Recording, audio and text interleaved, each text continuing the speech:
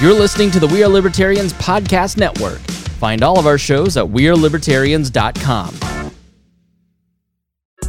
We got another day of NBA action. And with FanDuel, every night is a watch party. So it's time for your FanDuel crew to make their bets. So, what's the move tonight, gang? You know that new customers who bet $5 get $200 back in bonus bets if you win. Woo-hoo, we're heating up, fam. Bet all the stars with all your friends and make every moment more only on FanDuel. New customers bet $5, get $200 back in bonus bets if you win. Make every moment more with FanDuel. It goes down in the DM. It go down in the DM. 21 plus and present in Virginia. First online real money wager only. $10 first deposit required. Bonus issued is non-withdrawable bonus bets that expires 7 days after receipt. See full terms at FanDuel.com/sportsbook. Gambling problem? Call 1-800-GAMBLER. Are you a diehard comic book collector? Or maybe a lapsed fan? Maybe even someone who has never picked up a comic book in their life. Hi, I'm Remso Martinez. And I'm Mark Claire. Every single Wednesday at the Second Print Comics podcast, Remso and I take a deep dive into the storylines, character arcs, moments, and events that made us the fans we are today. Tune in every Wednesday for new episodes available on iTunes, Stitcher, Google Play, and wherever else podcasts are available. Check out more from the Second Print Comics podcast at secondprintcomics.com.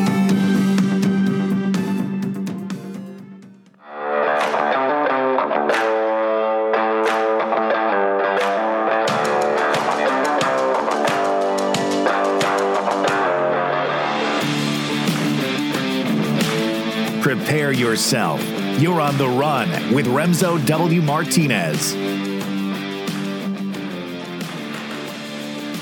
Brian, the last time we had you on the show, we were talking about aliens with our good friend Gary Collins. How has your journey into believing UFOs affected every other aspect of your life, including your new book, which may or may not be related to it? But I mean, we might as well just ask the question off the bat. What kind of question is that? Like, did it affect you? Like, has it changed no, you? it has. Okay, let's be real. Okay, it has. But I just love that was the premise of the question. Is like, how has it changed your entire way of doing things? Well, I guess it kind of has. If it hasn't changed everything, has it changed? I mean, if it hasn't changed everything, has it really changed anything?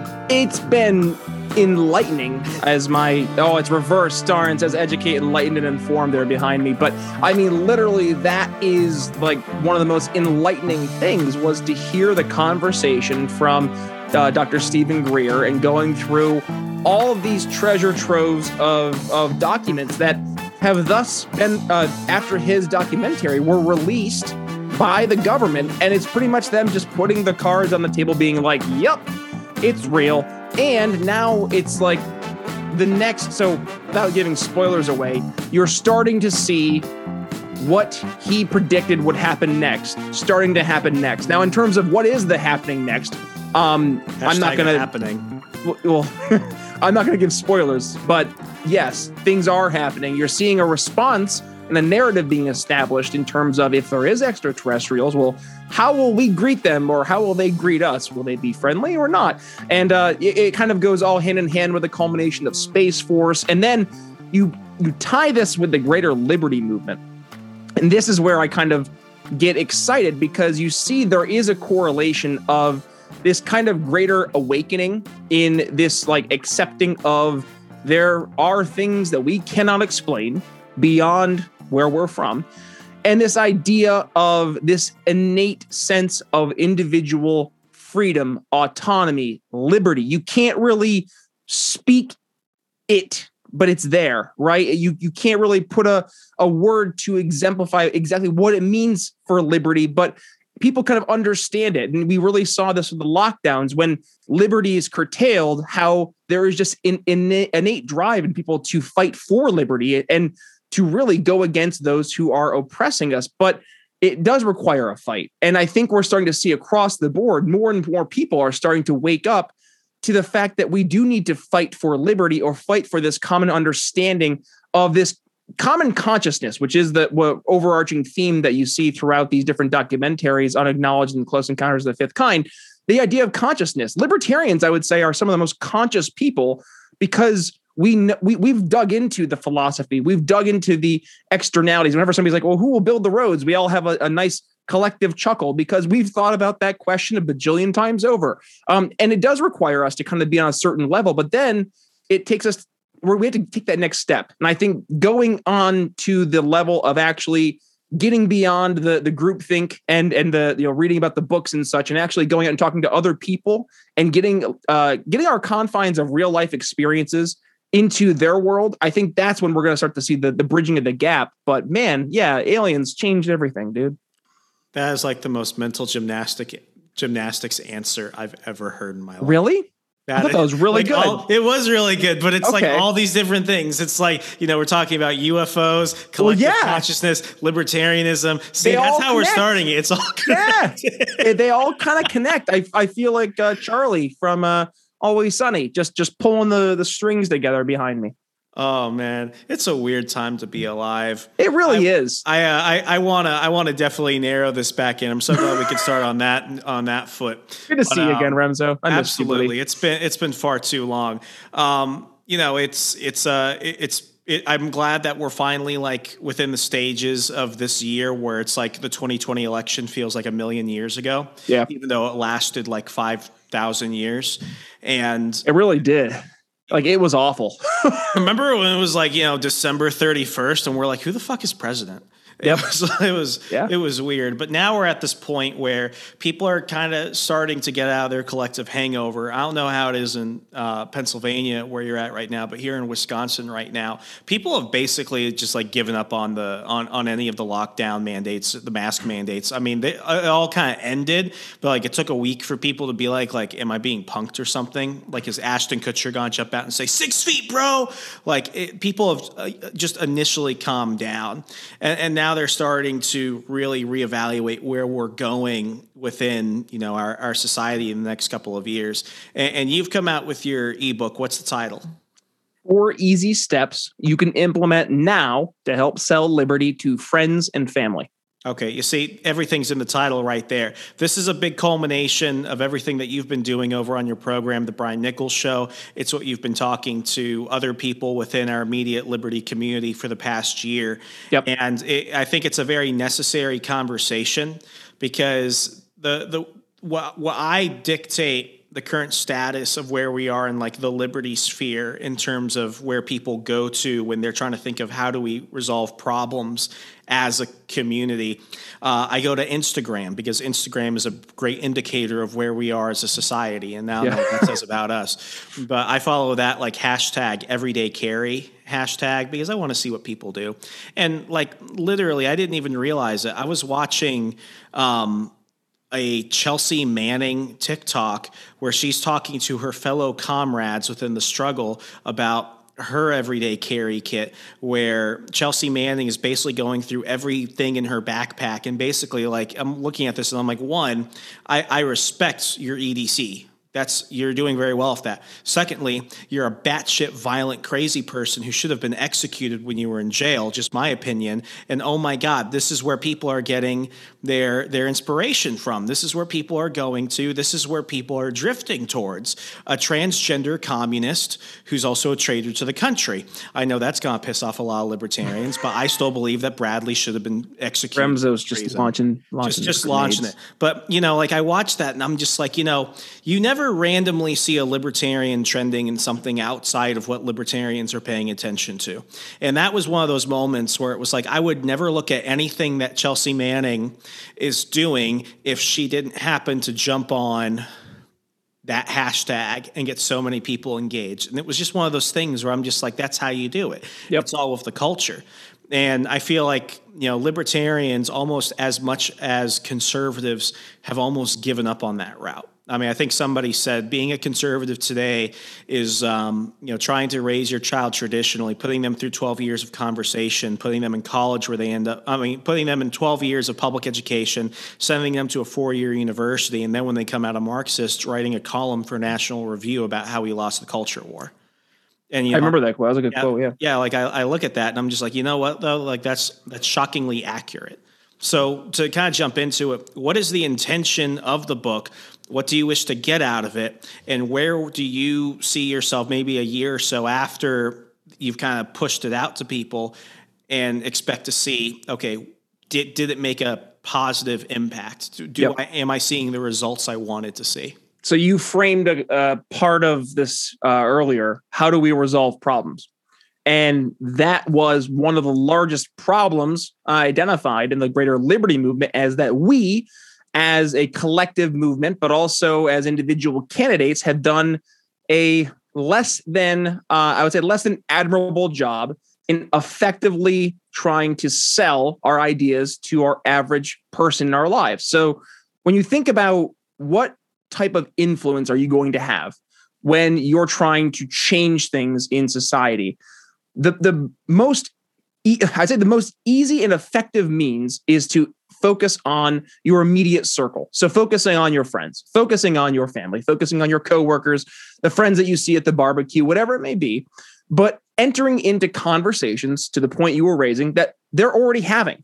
So look at the past year and a half. We all just went through this insane lockdown across the country. Now, some states had it better than others, and let's maybe focus on those states when we're having these conversations, but enter into conversations with your friends, your family, and start with step one was to ask better questions. I think that's maybe where we have really dropped the ball, because we want to tell people what we know instead of trying to figure out what people are really wanting and what problems they see in their immediate circles that they need to have solved. So my goal, Remzo, is to have a community of libertarians in the next year or so who are better at helping solve the immediate problems in their circles by asking better questions, by helping pique interest, by helping offer better solutions and overcoming objections to liberty. That's how we're going to actually get people to not necessarily jump on board with libertarianism.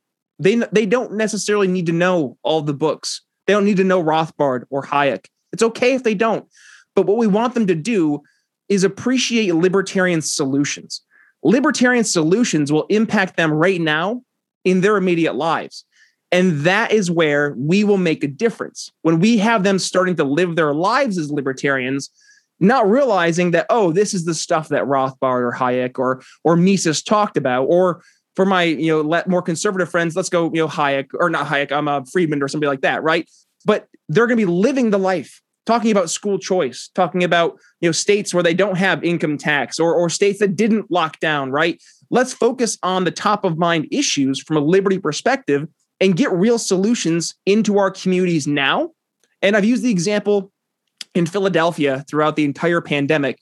I watched as in behind my house, I have a shared access point where the city has a monopoly on the trash collection. And through around, I would say mid-July or so, around 3 or 4 weeks went by where trash just piled up as the trash collection crews couldn't go through to pick up trash.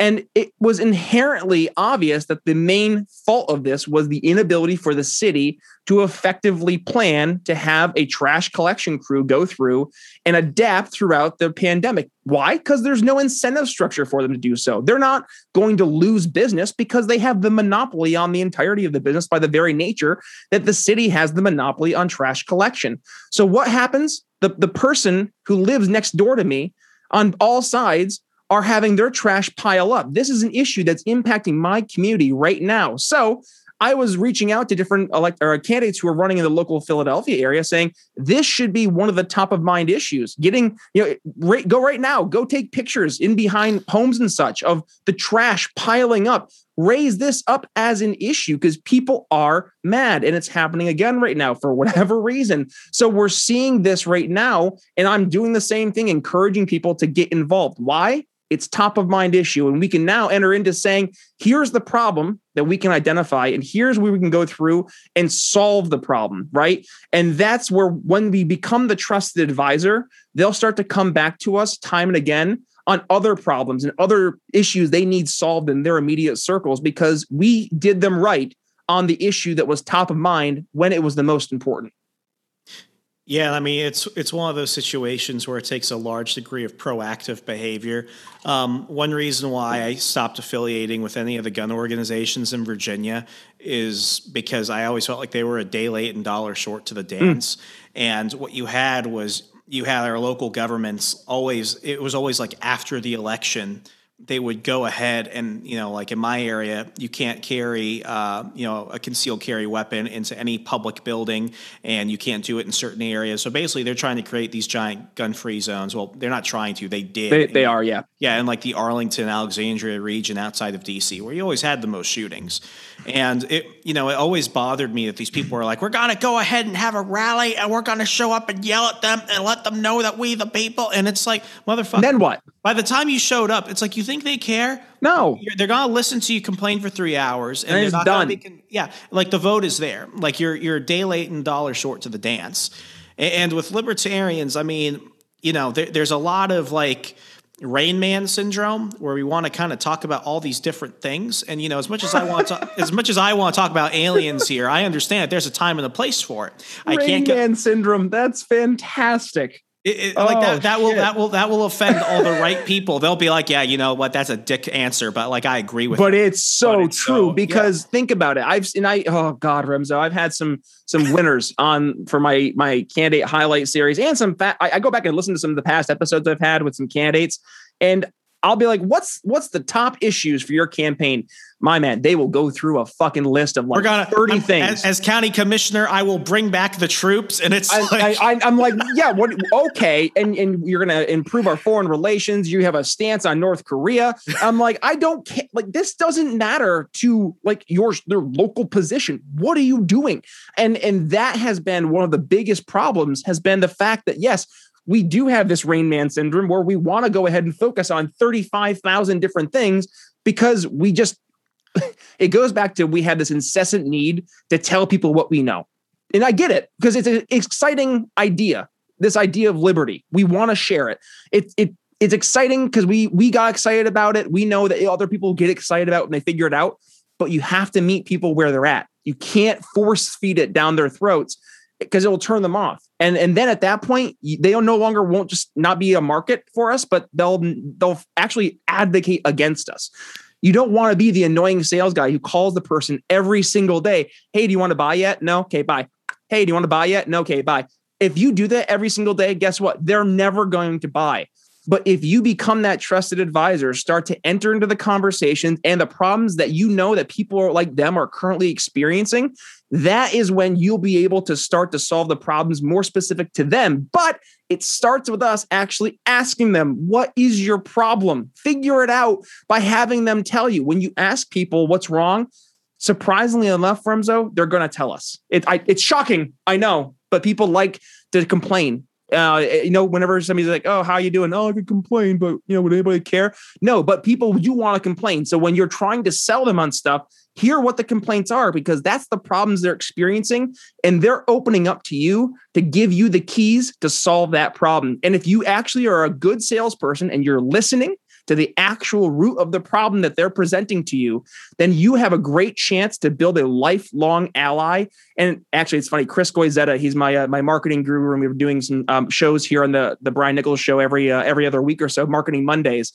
And we just talked about this, creating the super fan. If you create your super fan, then number one, they will be coming back time and again to ask you what it is that, here's the libertarian solution to whatever problem it is I see in my circle, but they will become your marketing department. They will go out of their way to actively tell their friends, their family, their coworkers about this awesome new idea of liberty and this awesome new person that they have now become the trusted advisor for them.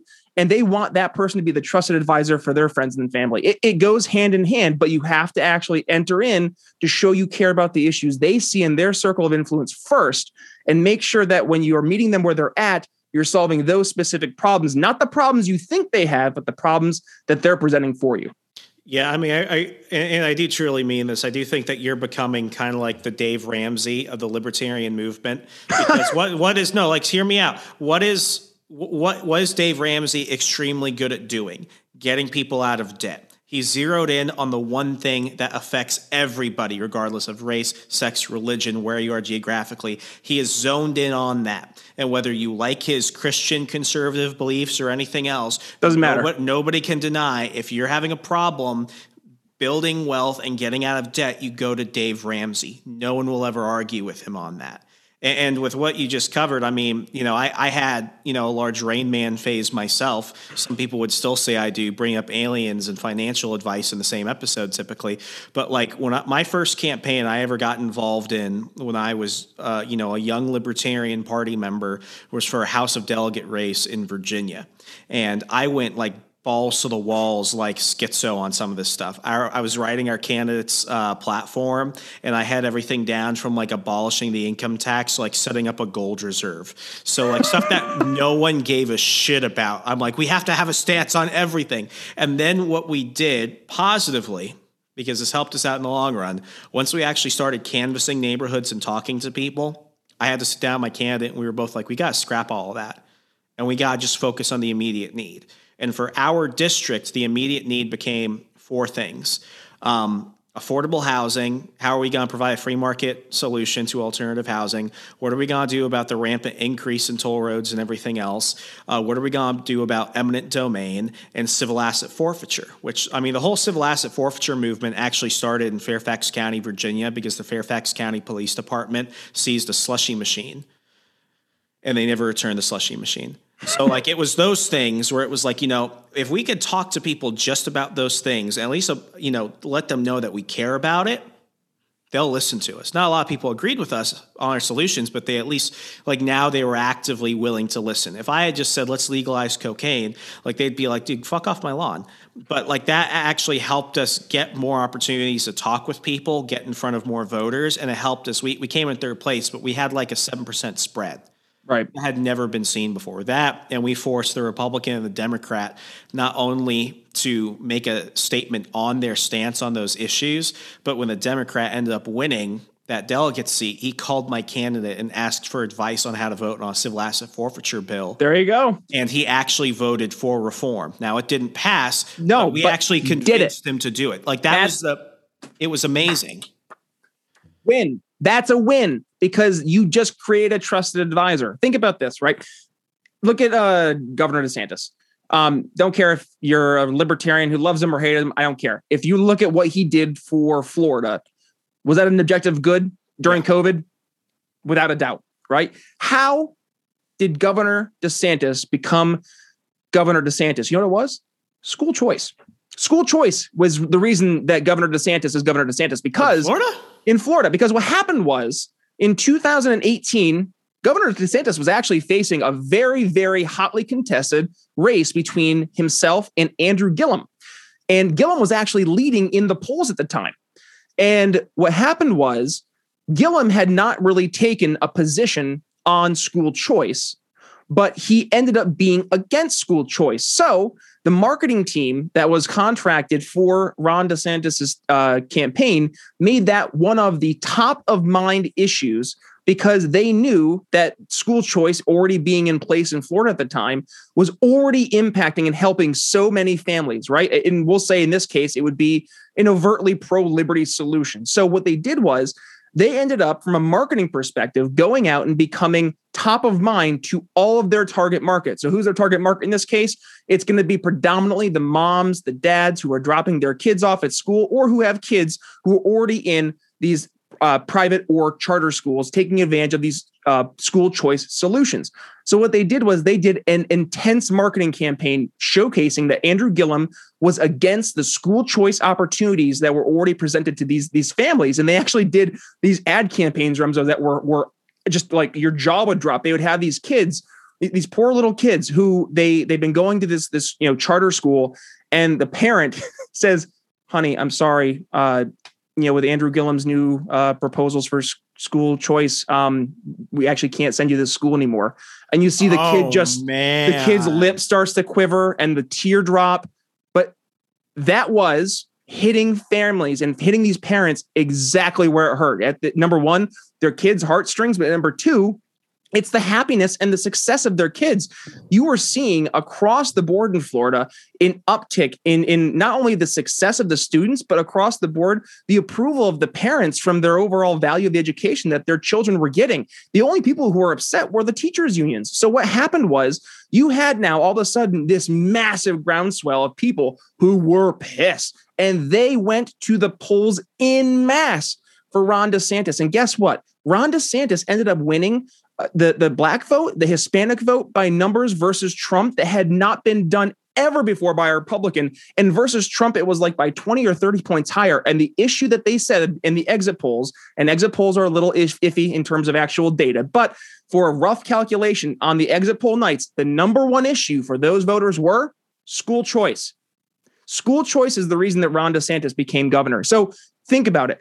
If we can have a libertarian entering into conversations that are top of mind issues to people right now in their communities, that gives us an opportunity to give them a platform to, number one, make a difference. But once they actually show the value of these solutions, people will then trust them on the bigger issues. So when Ron DeSantis, after 2 weeks of saying, hey, we tried this whole 2 weeks to slow the spread, but I'm actually looking at some of the top scientists in the world, specifically, these doctors from Stanford and Harvard, Dr. Bhattacharya, Dr. Gupta, they're saying that this whole lockdown stuff is a little iffy, science. I think we should be focusing on protecting our seniors. So you know what? We're not going to lock down. We're going to say business owners, if you want to go ahead, do your restrictions, you're free to do that. Do your own thing. And guess what? People trusted him. And he now has a 74% approval rating in Florida. So you think about it. You now have a governor who, despite Republicans not being as popular as people would think they would be, he has that much credibility in Florida. And now he is one of the leading contenders for the Republicans in 2024 to be their nominee, facing whoever it's going to be. If it's Joe Biden, God help us all, but likely Kamala Harris. And he likely has a very strong chance to win because he started out his entire career focusing on, not his entire career, but his ascension to governorship as focusing on the issues that his voters were caring about. And if that doesn't speak to how important this actually is for us to apply it to the greater liberty world, I don't know what is. Yeah, I mean, it comes down. Everyone thinks it's like this big existential philosophical question, but I think that your average American voter, and this is shown time and time again, especially with like the Obama-Trump voter that you saw in 2016 that completely freaks people out. I mean, I think a lot of Americans are at the end of the day politically apathetic. It's not that they have the wrong stances. It's just that they don't have stances. And There's that's too much. Yeah, I mean, there's so much to go on when you look at your community, national issues, international issues, and then just the immediate concerns you have at home. This is a story I haven't said out loud before. I've actually said, well, I've given hints about it, but I'll actually come clean about it now. In 2020, I was a split ticket voter. I voted for Donald Trump, but I also voted for Democrat Mark Warner for Senate. Here's why I voted for Mark Warner versus the Democrat. It's because it was very early on in my Army career. I had all of my issued gear. I had to fly with me from Dulles Airport to Fort Knox, Kentucky to attend my officer advance course. And during that time, I had my orders paperwork with me. I expedited TSA and everything else. The TSA agent was a prick, and he seized my gear because I had things that could not get through. So it was either he was going to seize my gear completely or throw away all of the issued equipment given to me by the Army that I was ordered to bring with me. Right. And it was like, if I had shown up without that stuff, I would have been fucked. Because not only do I have to pay for it, but you don't get extra. And it actually, it was a rated school. I would have immediately okay, you're already at the bottom of the list.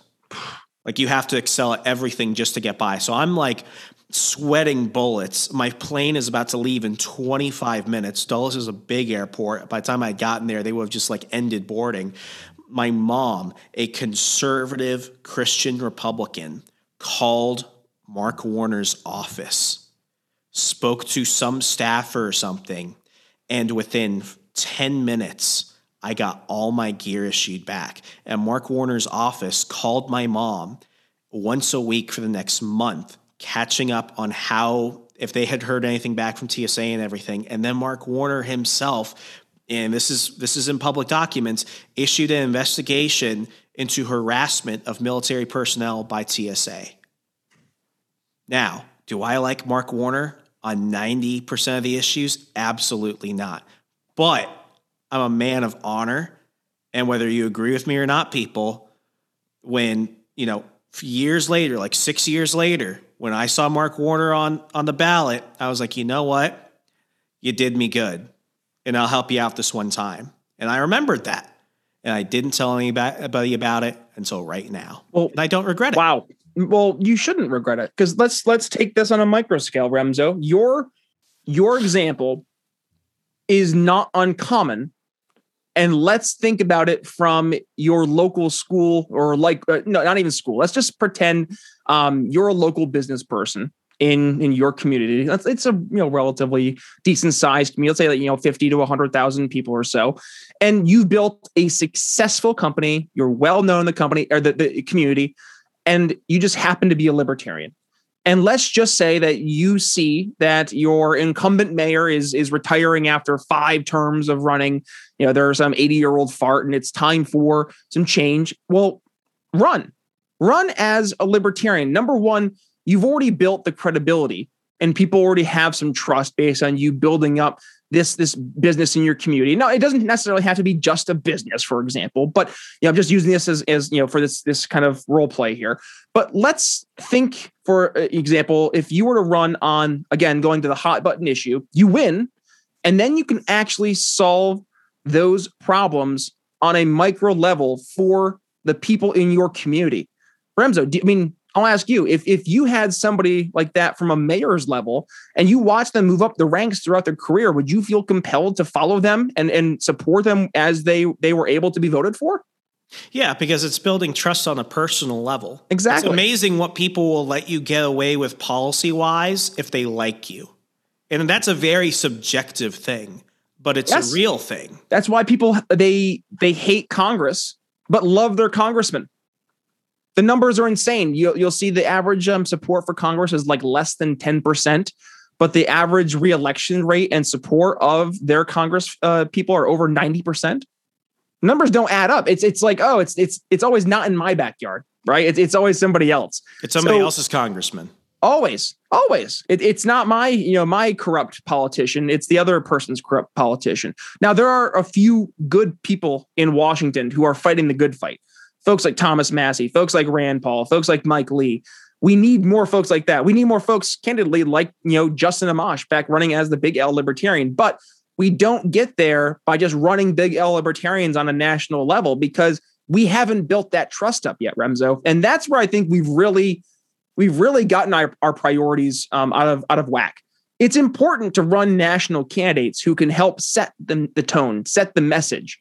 But it's also important to run candidates who have built that trust. There's a reason that Republicans were constantly going from being old GOP Republicans to libertarian presidential candidates, because they built trust. They built trust through the GOP. Now, is it the trust that we like? It doesn't have to be, because it's trust. And at the end of the day, this is the rules of the game that we are currently playing. So they built trust with their average voter. People see former congressman, former senator, former governor, and that instantly has a level of assumed authority, and it's an appeal to authority. It is. But with that comes the understanding that they already were doing something of value in terms of governing, in terms of creating legislation, in terms of writing law or being in committees, right? So when they're looking to vote on the ballot, it's easier to stomach the rationalization that you're voting for a former governor from New Mexico and a former governor from Massachusetts. You don't have to care about their politics. I think they are both. Gary Johnson easily is better libertarian than Bill Weld, and that's not by saying too much, because Bill Weld, I don't know if he's really a libertarian. That's not a high standard. That's not very high standard. But to your average person, they don't care. At the end of the day, they're looking to say, okay, can I trust that these people are going to earn my vote and use it like they're supposed to? If so, I'll give them my vote. But if not, well, then they need to earn it. So we fast forward a year, and I'm not trying to pick on Jo Jorgensen. I had her on my show twice. She's an amazing lady, but You have to earn. I'll say it. She's Grandma Go Away. Why does I see way more Spike Cohen than her? Like, she's literally disappeared. It's the magic libertarian hat trick. Get as much media as possible, take a bunch of people's money, and then go away. So you just kind of hit me with what I was going to go right with Spike, because Spike's continuing. Spike's everywhere because Spike's a sales guy. He's on Fox Business like twice a week now. Because Spike gets it. Spike's a sales guy, and he knows how to effectively communicate the ideas of liberty to your average person. And I love Dr. Jorgensen. However, as a communicator to your average person, she's a professor, and she would approach issues as a professor in a lecture hall, explaining, if you were to say, okay, here's the libertarian philosophy, and here's our 10 glorious things we're going to go through today, and the libertarian solutions to all these things. No, again, going back to the top of mind issues, talk about the issues that people are already having the conversations about with other people in their immediate circles. Go talk to people about the issues they care about. And that's what Spike was doing so well. Spike got hit so much. And I would say it was absolutely unnecessary, because he went out and he would do the Black Lives Matter protests. He would go out and meet with these leaders of BLM. Guess what? He was building relationships and establishing trust with communities that we absolutely have common ground with, and we should be building communities of relationships and trust with. Look what the Maj Toure has done here in Philadelphia with Black Guns Matter. I mean, he has been doing a fucking awesome job at raising up. I'm walking through the supermarket, and I'm like, wait, I just saw somebody's face I know. And I turn, and it's Maj Toure's face on a magazine with a Black Guns Matter shirt on. You don't think that catches people's attention? He was the last candidate to run for any office who I gave money to. I think he was mine too, honestly. I think so. It was for his city council race. It was when he came to it was when he came to DC for a fundraiser. I cut him a check, and it was like, you know what? Why not? Why not? And it's one of those things where it's like, those who show up at least get to say they did that. Yep. And that's the frustrating thing about a lot of libertarians specifically. It's like we think that we have to have everybody who's like us on board. And I can tell enough people, like with campaigns, like, the last campaign I really managed was a city council race where my candidate, who had run a few years prior as an independent, was now being groomed to run as the Republican, just to secure the Republican nomination in a race where literally nobody else wanted to run. Was like one of the most retarded things I've ever had to encounter in my life. And I'm like, you have no other option. You like him. You just don't like the fact that he wasn't a Republican until like a couple years ago. And he ran against your guy who was also terrible. So it's one of those situations where it's like, you just have to show up. Like you don't have to convince people that don't like you to like you. You have to go to the people who don't even know who you are. Bingo. Your target market. Thank you, Remzo. I was just talking about this with Angela McArdle. Mind reader. You are a mind reader. It's the aliens. We're telepathically speaking by now. We're speaking through the collective consciousness. That's right. Or it's the little microchip. The Elon. That's right. We already got ours. Nanu. Aha. How did you know? So where were we going with this? I'm sorry. Angela. Oh, yeah. So I was just talking about target audience. Yeah. So with the target market, I've been saying this to Angela specifically, and actually with Josh. I was just on Josh's show, Break the Cycle, talking about target market. And I just remember the cheesesteak conversation. That was also a great conversation. It was also very painful because I can't have the cheesesteak. Not to rehash the pain, I have celiac disease. So I live in Philadelphia, which is the brotherly love city, but also known for the delicious cheesesteaks, of which I can partake in none of. So I can direct you to good places. However, I can partake of none. However, looking at our target market, in the conversation with Josh, one of the things I was focusing on, and I've been doing this at my program as well in terms of who we're going to be going after going forward. And this is for the Liberty Movement. I've been going through data. So here's some free data for you guys, right? When we're looking at who we should be talking to, number one, we should be talking to Gen Z. Gen Z is overtly in the mindset of individualism. They make their own identity. They embrace the ideas of finding alternatives. Think about it. When you are a Gen Z person, your status quo technology is this little guy. Okay. So if that little guy is your status, he's holding up an iPhone. Yeah, I'm sorry. Yeah, it actually wasn't an iPhone, it's an Android. Because I am not one of the drones, the Apple drones. I'm sorry. All right. I know. So if that's the status quo, where you can literally go and look up anything on your phone and find any alternative to a product, to a service, right at the fingertips, then they're already in the mindset of looking for alternatives. So they already see the value of finding alternatives, finding an open marketplace. Now it's on us to make sure we harness that energy and attention towards the ideas of liberty, because they can easily be harnessed to say, well, we can use government to get these things done. And that's why it's important to talk to Gen Z. So that's number one. Number two, we should be talking to people who are hurt by COVID lockdowns, specifically small business owners. I know on the top of my head, and I currently have about 6 or 7 or so small business owners who were hurt by the COVID lockdowns, who I'm going to be doing a series with. And we're just going to be digging through the direct impacts of the COVID lockdowns, and were they necessary for their business? What happened to their business? Are they able to recover? Remzo, people don't realize that I think it was like of the 60 some odd % of businesses that were temporarily closed, 2/3 of those businesses are now permanently closed. So these people who have been so negatively hurt by the government lockdowns, they are an open audience right now who are looking for an alternative. Because guess what? Not only did their Democratic governors do this, a lot of Republican governors did this too. So they've been hurt by their incumbent vendors that they trusted, or they've been hurt by their incumbent vendors that they were just stuck with. And now they're looking for an alternative. So now it's on us to help offer the alternative. And then the third group of people I think we should be focusing on is, surprise, surprise, sales professionals and entrepreneurs, business professionals. Reason being, this is the part that when you spoke with Josh, it shocked the living shit out of me. And it shocked the living shit out of me, Remzo, because I'm actually just got goosebumps, because this all happened within 24 hours. So I was going through and I was actually recommending books. Chris Spangle is looking for some sales books. And I said, hey, here's a great person to look at. His name is Jeffrey Gitomer. He's a great author. He's got a couple of good books, The Little Red Book of Selling, and then The Sales Bible, which is one of his all-time classics. As I'm on his website, I'm scrolling through one of his recommended books. Actually, there was 2 of them. It was The Fountainhead and Atlas Shrugged. I'm like, what? And then one of his favorite quotes was Ayn Rand. And I was like, hold on, what? And I scrolled through, and of his top role models, Ayn Rand, objectivist Ayn Rand, is listed number 1 on his list of people.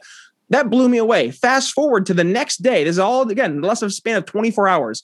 Another gentleman whom I'm a big fan of, named Victor Antonio. He was one of the original sales guys who helped build up IBM. And he basically built their entire sales arm. And I'm listening to him. He was an appearance of him on another show. And all of a sudden he's talking about some of his role models. And he lists Ayn Rand as well. And he starts talking about he's an overtly pro-capitalist. And I literally at that moment, I was like, this is it. Like, I got to dig into this. And I start looking at these audiences of these guys, and I mean, in the hundreds of thousands for these individual podcasts. And I'm like, holy hell, here it is. Like, here's an untapped market of people that they are overtly libertarian, or they at least understand how incentive structures work because they're sales professionals, number 1, or number 2, they are embracing the philosophy. I mean, if these 2 sales leaders are like basically singing the praises of Ayn Rand, of all people, right? Like, I would dare say that the people that they're speaking to are open now to those ideas and those people. So let's enter into those conversations with those folks, because also, what do they have? They have the money.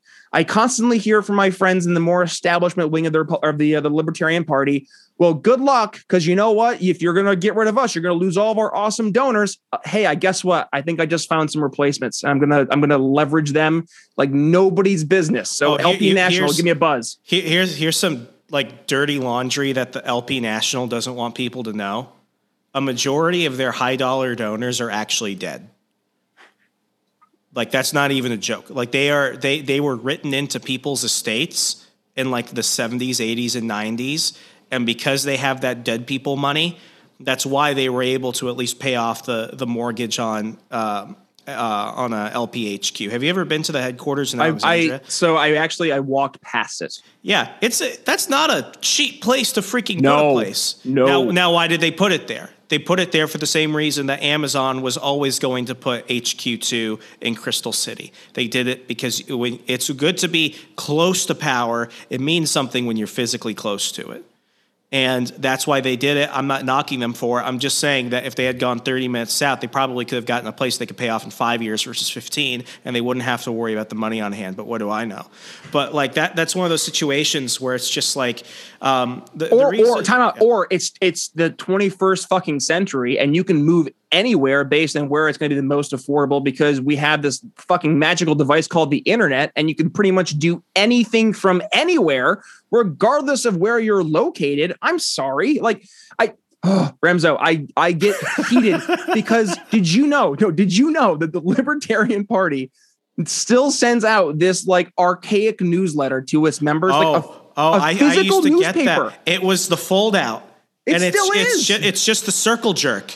It's just, look at how good we're doing. We don't really have much to celebrate, but here's how awesome we are. Now, trust me, I've been featured in it, which is humbling. There's a picture of me holding my membership card, smiling and saying, you should sign up too, with my affiliate link that no longer works. But that's a whole different story to go there. That is like, it's only funny because this was around the time that Jess Mears, because I love Jess, I went ahead and renewed for an extra year membership. She knew that I wasn't going to do anything, but she was like, can you do it to help me get my numbers? And I was like, Jess, of course I will. And I remember getting that. And I'm just looking at this thing and I'm like, how much money on the postage alone is going towards all of this? Like, my God. Oh, and then the affiliate thing happened, and she's like, hey, do you know about the affiliate? And I was like, I don't think I want to do it because I don't think people are going to look at me and they're going to be like, he barely ever votes Libertarian. I'm like, yeah, so let's not do it. And then like 2 months later, that whole thing just crashes. And I'm like, how many people have you pissed off for good? How many people are never going to want to work with you because you did that? Well, and I mean, we're not going to go into the inside baseball today, but I mean, that is exactly why we saw the past week culmination here, and it's been exhausting, mentally, emotionally exhausting just to see this go down. But like Dave Smith did ask a phenomenal question on his program, is what was the incentive structure in place right now for this to happen? And how did it get to a point that we've gotten to this point, right? And like, you have to reverse engineer to like go back to, and I still firmly believe this, Remzo, it is the little fish in little pond syndrome, the fiefdoms. You know, you have your little position. I'm the vice chair of my county party. It's like, like, congratulations, that I don't care. I won a putt-putt tournament when I was 7. That's probably more pertinent to like real life success and skills than getting a leadership position for some like fucking county position for your like LP. And I'm sorry. I have a question. Has anyone from LP National reached out to you? Because they used to do, and they don't do this as much anymore, but they used to do like big activist calls like once a month. They used to actually offer more like in-house seminars and stuff that they could turn into webinars. Like there's a lot of stuff that they could do that has actually shown like, you know, positive feedback and results in the past. I feel like, especially in a year following a big presidential election where you always see that big election year, presidential year boost in membership, that you would do that. Have they reached out to you? Nothing. I actually brought this up on Angela's show. I actually forgot I had brought this up on Angela's show until my my awesome graphic design and video guy, Hunter, he shot it over to me in an audio clip. He's like, hey, I've been digging through some of your older episodes. He just went through a big move. So he's been moving a lot of stuff around. So he's like, hey, I'm going through some of your old stuff. He's like, check this clip out. And in my clip, I forgot I had mentioned, like I had mentioned to the former chair that I would be more than happy to do anything in terms of helping do sales courses, help do candidate trainings, something like that. I hadn't heard anything over a year and a half of that offer being made. And then, I mentioned it to Angela on my show back at the beginning of this year, just in passing said, hey, if you end up winning, know that the service is available. I would be happy to have a conversation. And she said, oh my God, why did this not have a conversation yet? Okay. And like that was reassuring to hear that at least we have we have a lot of really successful people in our immediate libertarian circles, in the private sector, in sales, in marketing, in finance, whatever it may be. Well, let me put it this way. And I throw this to like my commie peers out there in the workforce and stuff. It's like everyone thinks that in the communist utopia, they get to be the communal artist. No one ever wants to be the ditch digger. No. Or the sanitation worker. Yeah. You want to go be the one piling scooping the shit every day? Isn't that the best job? Yeah, but it's like one of those situations where it's like, there's so much like backstage work. Like that's the thing where it's like, I'm a backstage person at the end of the day. It's where I feel I thrive more. It's where I feel that I'm the most productive and I like doing what I do. Right. And I'm weird in that sense. And you're weird in that sense because we can do that and be absolutely happy. We don't necessarily need the attention. Yep. But that's the thing though.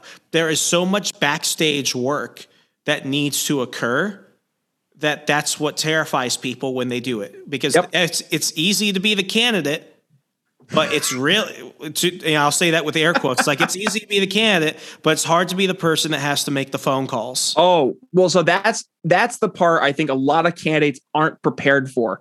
And honestly, Remzo, this is the part just pisses me off, is you see so many of these candidates who they run for one reason and one reason only. And you know what it fucking is. It's that goddamn blue check mark. That's all they want. They want the blue Twitter check mark to say, I'm the person running for elected office for Congress. They have 324 followers, and that will forever be the highlight of their life. They have the blue check mark. Now, would I love a blue check mark? Of course. Would you love a blue check mark? Actually, no, I don't know if I want a blue check mark anymore. Motherfucker, you know what? I worked at Parler, and I didn't even get a gold badge.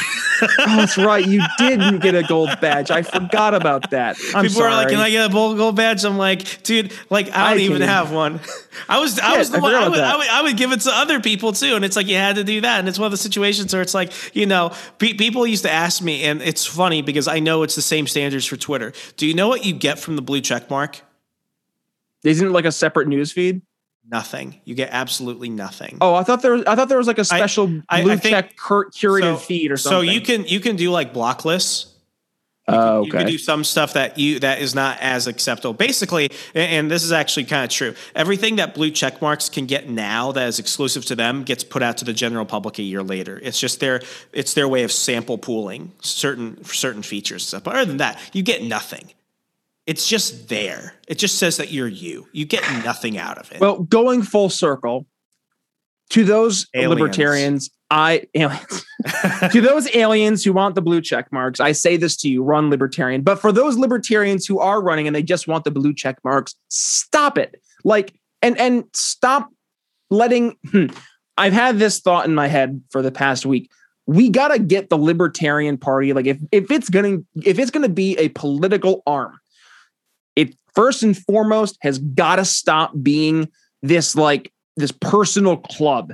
It's not a social club. It's got to stop them. And we can't have this type of person in our midst. It's like, we're a political party. Like, look at the Democrats. You have Tulsi Gabbard literally destroy Kamala Harris on stage, and they're technically members of the same party. You had like Ron Paul obliterate Rudy Giuliani 7 years after 9/11. Donald Trump literally said that Ted Cruz's dad killed JFK. Like, and he got away with it. That happened. I forgot that happened. Thank you for reminding me of that. I still think about it sometimes. I'm like, man, if you called my wife ugly, if you said I was an adulterer, and then you said that my dad killed the president, I would never work with you in my life. No. Well, and that's the thing is that they hug each other. They take photos together. They would fundraise with each other. It's pro wrestling. I talked about this with Jack Hunter, but also with Glenn Jacobs, ironically enough, who was also a pro wrestler. But politics is nothing but pro wrestling, because what happens is you have, Nancy Pelosi metaphorically take, Mitch McConnell and do a suplex. And then after the people leave the audience, they stand up and they give each other a nice big hug. And then they go grab drinks afterwards because it's a show and we're watching the show and we pay tickets to the show. And once we actually take a step back and remember that it's all a show, then it's easier for us to remember that the show that we're watching is being paid for by our stolen tax dollars. And they do this to keep us angry at each other. So we're not actually focusing on what's happening. So once we can start to get like the adults in the room, and I know there's a lot of people who are like, oh, you just want to govern better, just like the Democrats and Republicans. It's like, no, you can, but you can. I would argue yes, though. It's almost like one of the situations where it's like, some of these people, and you know, I'm picking on libertarians now because that's what I've always done. But I say this with like many things. Like some of these people, like I'm actually surprised that they're like functioning adults. Like they can wipe their ass and pay their bills on time. You're not wrong, though. But that's the thing. Yeah. Well, that's the thing is that like we have to start. And I said this from the very beginning is that nobody's going to take the Libertarian Party seriously until it takes itself seriously. And that requires us to put like actually credible, normal people front and center. Trisha Butler won her campaign for Clarksville, Tennessee, I think city commissioner, by being a normal person. That was like the crux of her campaign. Be a normal person, talk to normal people, and meet them where they're at on the issues they care about. And guess what? She won. And anybody else can take that model. And so long as they take that approach and actually go out and do the hard work, and we didn't really focus on this as much as I wanted to, but like the back end stuff, Remzo, like it does require a lot of hard work. There is a lot of moving pieces and a lot of intricate sales and marketing that goes together hand in hand that has to be done, but it has to be done effectively. Yeah, let's pause here real fast. Like, please. And I don't know Karen Harlos. I've never spoken to her. I haven't either, actually. Personally. No. But that woman can stay in that position for her entire life if she wants to. Because I see this each time, like since 2016, when she became like the treasurer or whatever, like people are like, oh, it's the pink-haired lady that's pushing people away. It's like, no, pink-haired lady is the only one who files the paperwork. Pink-haired lady is the one that knows all the numbers. Like she's the one. Like she's not. I don't know if they get paid for those positions. I know. I don't think so. I don't think so. I don't think the chairman gets paid $1. No. So like I can only assume that Karen, I might be wrong, but like, you know, she could probably be doing a lot of other things with her time, but she's doing one of like the least. Like she gets like no thanks for that. I would not wish that job upon my worst enemy, but she does it. And it's necessary. Yeah. No, well, not only is it necessary, but now we're starting to see the importance of, to paraphrase a former chairman, of getting good people to show up. So now we're seeing that the LP does in fact belong to those who show up. Now it's a matter of making sure that as we start to really grow, and that is as a greater liberty movement in this liberty unity approach, that we need to make sure front and center we're putting folks who, and I think it kind of goes into three camps. You have the Dave Smith folks, you have the Spike Cohen folks, and you have the Justin Amash folks. I think in those three camps, if you were to kind of do a Venn diagram, that would represent 90-ish% of like people who I would self-identify as libertarians. I think the fringe 5%, like, you know, your socialist libertarians, what? Okay, sure. Like you want to be the 5% out there? You're not my target market. You go play in fantasy world. That's fun. But like when we're talking about actually reaching real people, I think those three gentlemen would represent a majority of libertarians. So let's kind of coalesce there and focus on putting people in that model going forward of people who can actually, number one, articulate the message. Number two, know how to meet people where they're at. And number three, know how to work in systems that are already present to make sure that we're able to get things effectively done. I see Dave being the phenomenal communicator. I see Spike being the phenomenal meeting people where they're at person. And I see Justin being the person who's great in systems. So let's focus on not, you know, using one person versus the other, but saying, hey, we have a great opportunity here to coalesce as a movement around three really awesome, unique individuals who have three very distinct skill sets. And with that, we all have unique skill sets that we can bring forward. Remzo, you do phenomenal work with video work. I mean, your documentary, what was it with you and your brother, the ghost one? The Witching Hour. The Witching Hour. Thank you. Yeah, like I would like watch that at night when my wife would like already fall asleep, and I'd like freak myself out. And I'm like, oh, it's Remzo. It's fine. It's Remzo. It's fine. He's still alive. But like I think using your skills, trying to bring my sales skills, looking at Chris Goizetta and his marketing skills, or Jeremy Todd, he does sales. I mean, we have people who are programmers, graphic design artists, musicians across the board. I think we need to start almost like a sub-libertarian economy of working with each other and really raising each other up. We have to stop focusing on where we disagree, and instead, let's focus on, hey, you bring this value to the movement. You bring this value to the movement. Let's bring value together, bundle it the best we can, and present it to your average person who is looking for something else right now. The person who I would dare say is, yes, our target market, and let's give them something great, something that they can take away and say, yes, this is going to make my life better, not just like in 30 years, if we can maybe get some of these things done, but like can make my life better now. How powerful is that? To like show somebody a real tangible next step that will objectively make their life, their family life, like to make their community's lives all better. Like that is something that is so profoundly powerful and is a message that we get to articulate because we have the solutions. We know they work, but now it's on us to be able to effectively articulate those ideas, show people that when we meet them where they're at, and we're able to implement these libertarian systems effectively, that we can really make some just amazing, life-changing circumstances for people that will really help completely revolutionize communities. We're going to see areas that have been completely wiped off. Like I see areas in the greater Philadelphia, Remzo, that it's like, you don't even want to, like, the people don't even want to pretend that they exist. But like those opportunities in those areas, like for revitalization, has never been greater because people are looking for that, like kind of, that heartbeat to come back again. We can be that heartbeat, but it requires us to actually start to talk to normal people and show them that we care. Yeah. Do you have like an extra 10, 15 minutes? Yeah. Okay, cool. Yeah, because I want to really cover some of this stuff. Definitely covering more on the back end of it. One of the reasons why I have just completely pulled myself away from politics is because I was tired of being like the starving activist, living in my car, not getting anywhere in my life. And ultimately, my life has gotten better when I began to just really focus on myself, developing that wealth, power, and influence. That interview you did with Jason Stapleton like a year and a half ago, it was like right before COVID. It was like in February of 2020. Yep. I remember tweeting out that episode link that you two did, and I was like, this is the nexus point. Like, this is where people have to freaking change. Yep. And honestly, the people in politics generally who go the farthest and make the biggest impact do it twofold. One, they could do it because they have time. If you have time, that means you have money. That's why I don't count money as a point. You have the time to do it.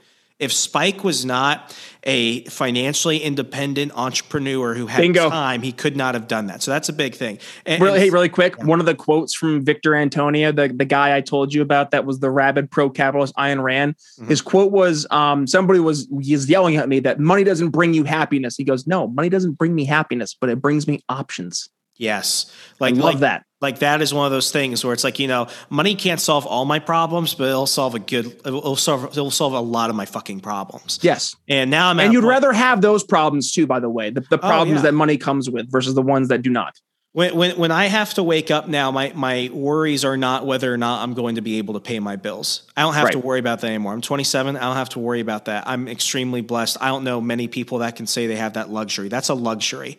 But yeah, I mean, time is the biggest thing. But the other thing is like all these people, they basically run their own like guerrilla warfare campaigns, regardless of party. I can tell you that the campaigns I ran where I lost the worst were the ones where I depended on the party actually following through with things. Bingo. And, I mean, those are the people that do it. I mean, we're seeing this in Virginia right now, and I actually think that Virginia, I'm not going to say that Virginia is going to have like a Republican governor, but like, Glenn Youngkin, who's the Republican who's running, like he's probably one of the first candidates in a while who like, I'm actually kind of like, man, I wish like maybe I should keep my Virginia residency for like another 6 months to vote there, but I also don't want to pay Virginia taxes. So like, so I salute you, sir. But like he ran a guerrilla campaign outside of the Republican Party. No one really wanted him. And now he's basically like pulling them along. He's like, well, I have to bring you with me. So I'm going to drag you the entire time. And he's doing extremely well. And it's one of the situations where it was like, he's in a position where he, as a millionaire, he has the time, but he has the wealth, power, and influence to be able to do that in a way that makes him actually competitive. The wealth, power, and influence. So, I mean, this is the Jordan Peterson. You have to clean your own room up first. Gary Collins, your three-legged stool. It's your financial happiness, your physical happiness, and your sense of purpose. Yes, building up the wealth, power, and influence. You have to be able to build up your financial wealth so you can have that power to then have influence, right? It goes hand in hand. But also, Remzo, I mean, you kept on bringing up this guerrilla approach to politics. And honestly, this is something that Chris Goizetta and I have been kind of doing.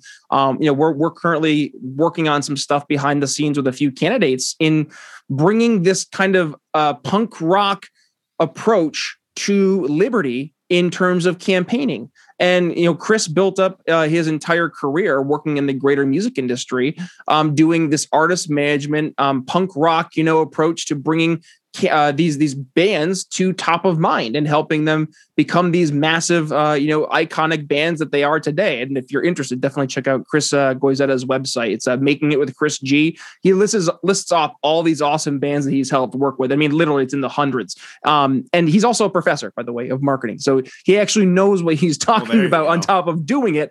And we look at the libertarian candidates and we see some of these awesome candidates who they like, there are certain folks, and I'm not going to give any names right now, but there are certain candidates you can see out there running, and you can be like, ooh, they get it. They have that spark to them. They just need help. They need a different way of approaching things and getting on people's radars, getting into those conversations that people are already having. Sometimes that's the hardest part is finding the ways to get into those conversations. So that's one of the things that we've been talking about helping these candidates do, is getting into those conversations, finding out, how can we help, get these candidates not just top of mind to specific voters, but actually not just specific voters, but actually situations where we're having candidates actually going to have a chance to really make an impact. And that is going to be huge, is the making an impact part, because then it defeats the old objections we get, which is, again, part of sales is overcoming objections. And one of the main objections is, well, why am I going to waste my vote for a libertarian? It's a wasted vote. Because but that's almost a thing, though. Like, they're not going to it's a real thing. If they do, absolutely, 100%. But if they do what you're doing, people aren't voting for them because they're the libertarian. Right. They're voting for them because of who they are. Bingo. And that I think is what really kind of encapsulates what I was trying to say a moment ago, which is libertarians are going to have to win, not because of the Libertarian Party, but in spite of it. In spite of it, yep. Yeah. Until the Libertarian Party gets a focus. And that's the main thing too, is that when you look at libertarians are rightfully weary of power structures. But we also need to rely on leadership. There is a difference, though, in somebody just simply wielding power and a person being a leader. People looked to someone like Ron Paul as a figurehead of the liberty movement, but also as a leader of the liberty movement. All those weird, petty bullshit differences didn't really matter as much when Ron Paul was the face of the liberty movement, because he had that leadership quality to him that is innate in a good leader. People just looked to him and trusted. They felt trust towards this old, genuine, and very principally consistent person. I mean, goodness, I just tweeted the other day, we need Jon Stewart now more than ever. Look back to 2012, where he was pointing out when Ron Paul was being left out of being mentioned in the debates as being one of the top 3% vote getters for the polls. And I think actually it was in the vote totals for post-elections in the primaries in 2012. So there is a demand for people to look to leaders and to find people who are willing to lead and do the tough thing, but also to say the tough things at times. And I think we're going to see right now, Remzo, an opportunity for real leaders to step up in the LP. I'm seeing across the board folks like Jeremy Todd, who is one of my co-hosts in the program doing sales. He's going to be running for LNC, I think, at large. So it's exciting to see people like him and others who are getting involved. I think Harrison Kemp is running for office, another sales guy as well. So we're seeing folks who are sales professionals, who are professionals in these certain areas that are completely and absolutely necessary and sadly lacking, now starting to get into positions where we are going to have some influence. So fingers crossed, man. I think if we can keep it up and we stay on the solutions-based problem-solving approach, we will win and we will change people's hearts and minds.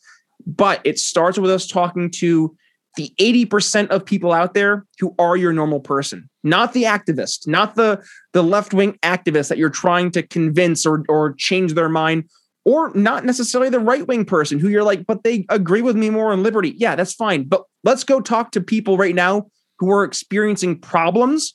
Let's solve those problems, help them understand that those problems were solved with liberty, and then win them over that way. That's been the most productive means of doing it thus far. I'm seeing it work in my circle of influence. I see it work in my day job as a sales executive.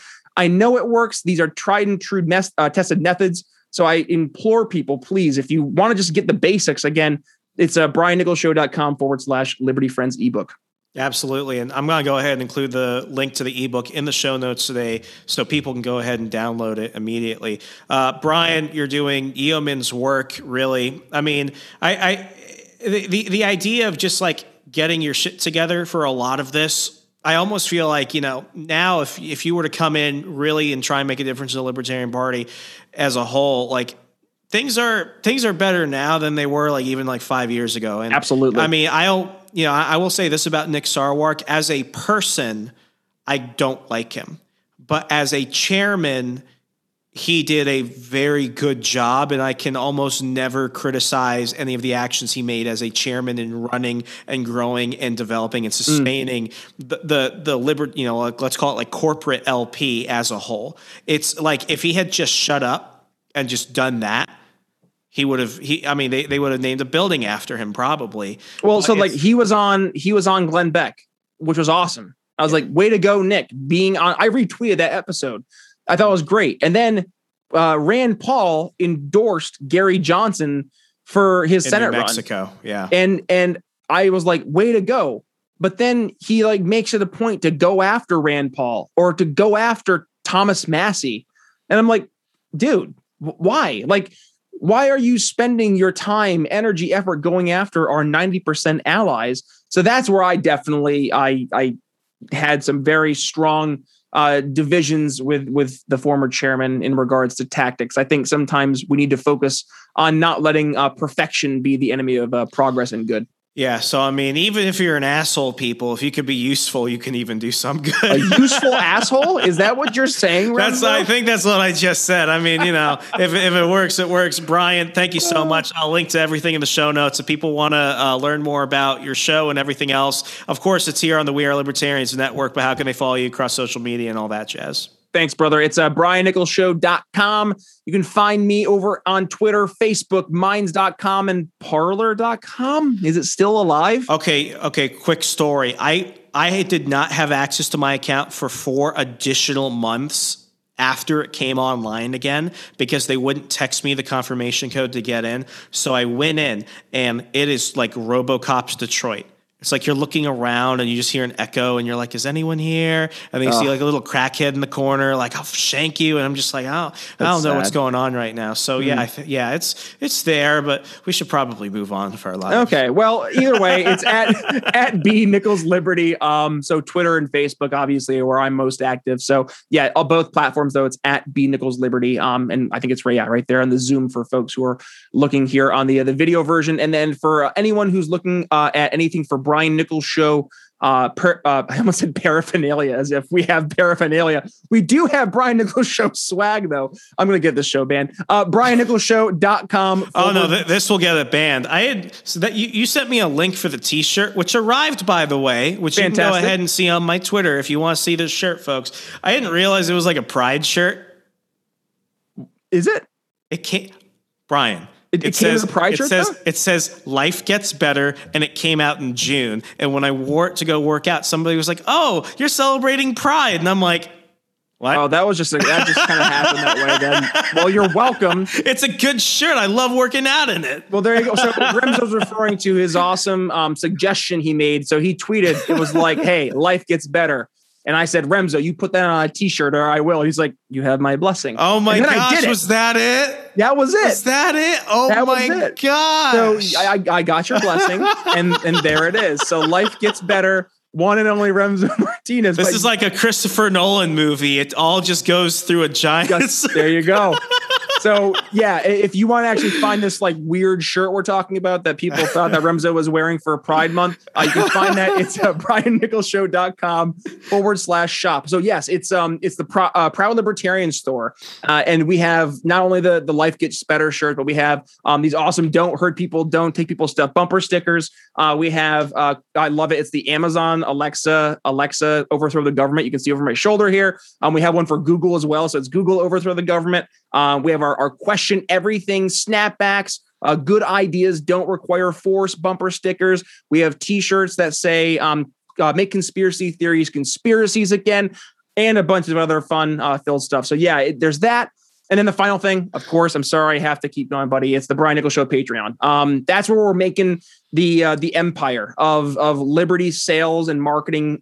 So right now, Chris Goizetta, yours truly, and Jeremy Todd are currently in the process of implementing an awesome sales library of resources specifically for libertarian candidates. So that's going to be one solution that's going to be there for folks. So again, the Patreon. Also, we're going to have levels for folks who, if they have any questions, it could pertain to your business. It could pertain to anything you want to do for helping particular candidates, just in Q&As and such. So we'll be having that. Roundtable conversations, and then we'll also be having mastermind conversations with some noted Liberty figures in the greater Liberty world who are the leading minds in sales and marketing. So I'm really excited to see how we're going to be growing this Patreon. Also, a really exciting venture I can't speak about in terms of details yet, but I will just say this, that this venture that we're going to be doing with the Patreon, it will definitely get people talking in your immediate communities, really in your backyard.